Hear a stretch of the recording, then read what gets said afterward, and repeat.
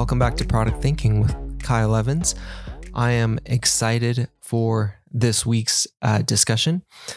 It is 5 tips for product interviews. But before we get started, a couple announcements. First, I am excited to announce some upcoming changes for this newsletter and podcast. We will be going from bi-weekly to weekly. So that means each week will probably be a little bit shorter than it has been in the past, but also a more frequent cadence. So that's exciting. Coming at you weekly now. I will also be reintroducing subscriptions. So the weekly newsletter will continue to be free like it has been. So you will continue to get this podcast and this newsletter for free, but I will be adding a long form read and potentially a longer form podcast about twice per month that will be for paid subscribers. So if you're interested in that, interested in more long form content, you can check that out later this month. So I will begin that probably in the next 2 weeks or so. So if you're happy with this, what has been a bi-weekly newsletter and podcast, which will now be weekly, that's awesome. If you'd like some additional content, a little bit more long form, deeper dive into some of these topics, check out the subscription that will be coming up. If you don't want to subscribe, but would like to support in some way, you can buy me a coffee. I've got a link below. So give a little tip or just a shout out or share on Twitter or LinkedIn is also awesome. So those are some of the updates for our Product Thinking newsletter and podcast. So with that, let's dive in. 5 tips for product interviews. You know, I found that advice for interviewing can often be overly complicated. You know, if you read all of the books and articles, you can get bogged down pretty quickly. Never mind applying for new jobs and roles. You know, when I began early in my career, I got as many books on product interviews as I could and began preparing endlessly for many questions and topics that almost never came up in those interviews.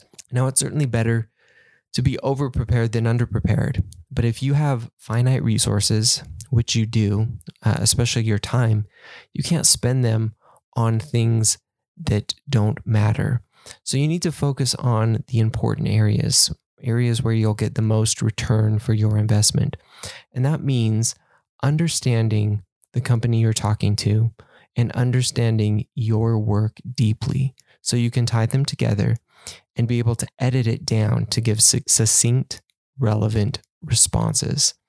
So with that, let's dive into the 5 tips. First off, understand the people. Everything begins and ends with people. While you may interview at a company, that company is comprised of people. So understand them. Who works there? What are they trying to accomplish? What issues do they have? What kind of culture are they creating? Even better, if you can understand the specific people you will interview with or be working with. So empathize with your interviewers and future coworkers. Interviewing is difficult for everyone. As the interviewee, it can be difficult, but also as the interviewer, it can be difficult. It goes both ways. So empathize with both sides. You know, as you go in for an interview, know that it can be time consuming. It can be difficult for the people conducting the interviews. So empathize with them. How can you make it easier? How can you help them? Also, as the interviewer, remember to empathize with those in the hot seat. It's difficult to go in to many interviews and be asked lots of questions and have your hopes for a new role riding on the decision of a few people. So understand the people and empathize. That's number 1. Number 2, prepare your stories. Product is about storytelling. Interviewing for product is about storytelling squared. You should know the stories you want to tell, and you should know the most common interview questions. I've got a link for that in the newsletter. Some of the most common product interview questions. and how you can craft stories from your career and your experience around them. This isn't about using a specific framework, though that may be helpful if it's simple enough, but it's about the problem you faced, what you did, the outcome you created, and why your interviewer should care. So that might be a framework right there, but ultimately it's a story that you can use for a variety of questions. If they ask for a time you faced a problem with a coworker, or a problem with a product, or a problem with something else, those may be variations on a similar story. So be prepared with the stories. What are the actual stories behind what you've done? So again, those are the two things: understanding the company and the people, and understanding your stories so that you can begin to tie those things together. Next up, number 3, practice out loud. It helps to practice out loud. Telling your stories out loud will help refine them much better than only thinking about them or writing them down. Both of those things are helpful, but you've got to practice them and practice them out loud. You don't need to memorize them, but you need to practice them to help solidify and help edit them for content and length. You can also record and listen. If you haven't done that before, it will be revealing. The first time I listened to myself recorded, it was absolutely awful. I used so many filler words and struggled to get to the point. I still do that, but I've gotten so much better listening to myself over and over so that I can actually understand when I'm failing to get to the point and know when I'm struggling and using filler words. So practice that. Practice recording, listening to yourself, and understanding where some of those problems are for you specifically. All right, number 4, give the punchline. Every story should have a good punchline. Before you go into an interview, think about 2 or 3 key takeaways you want the interviewer to get from you and make sure you drive those home. Are you extremely experienced at something specific that they're looking for? Machine learning algorithms, maybe. Drive that point home. Are they struggling with a go-to-market strategy and you've excelled at that in your past 2 roles? Perfect. Drive that point home. Whatever the key strengths or the key points that you want to make sure that you have 2 or 3 of those and drive those home throughout the interview. Every story that you have should also have a punchline as well.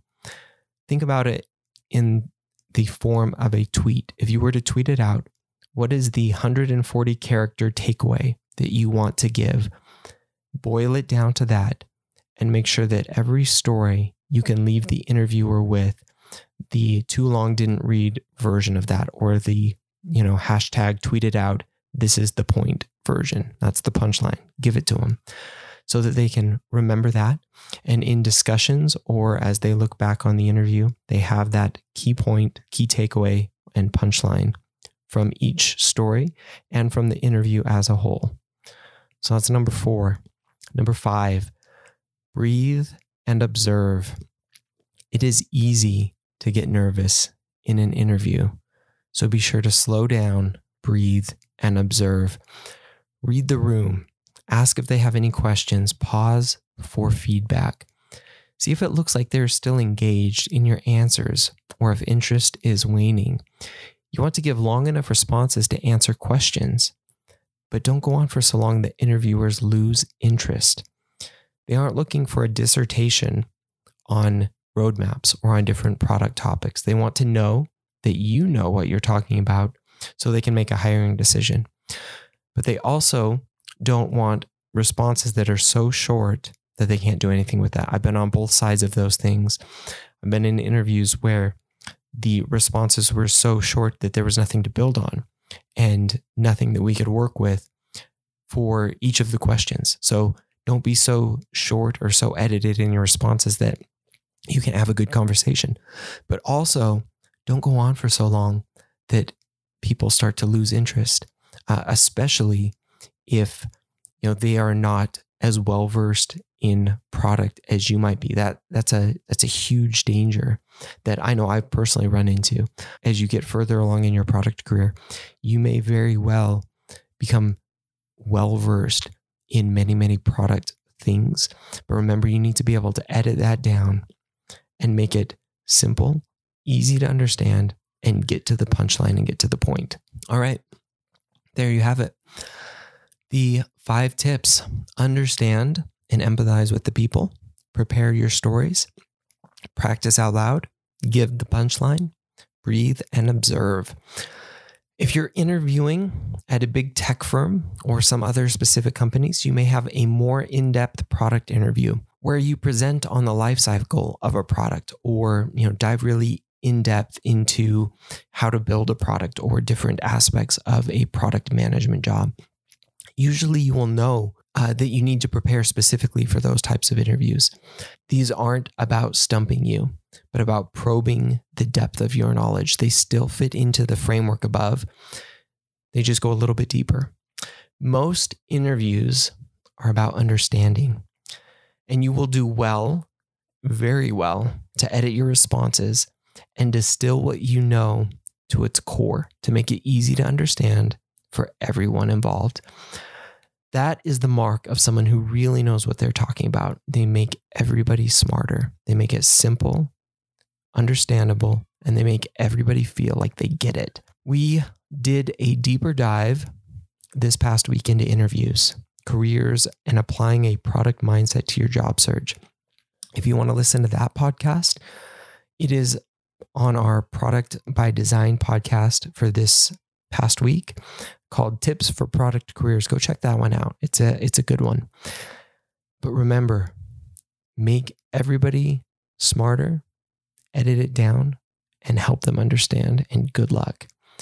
So I am Kyle Evans, and this has been Product Thinking for this week. Remember, check out the newsletter if you haven't done that yet, productthinking.cc. Comes out every week now. Very excited about that. Follow me at Kyle Larry Evans on Twitter, and I will look forward to seeing you next time.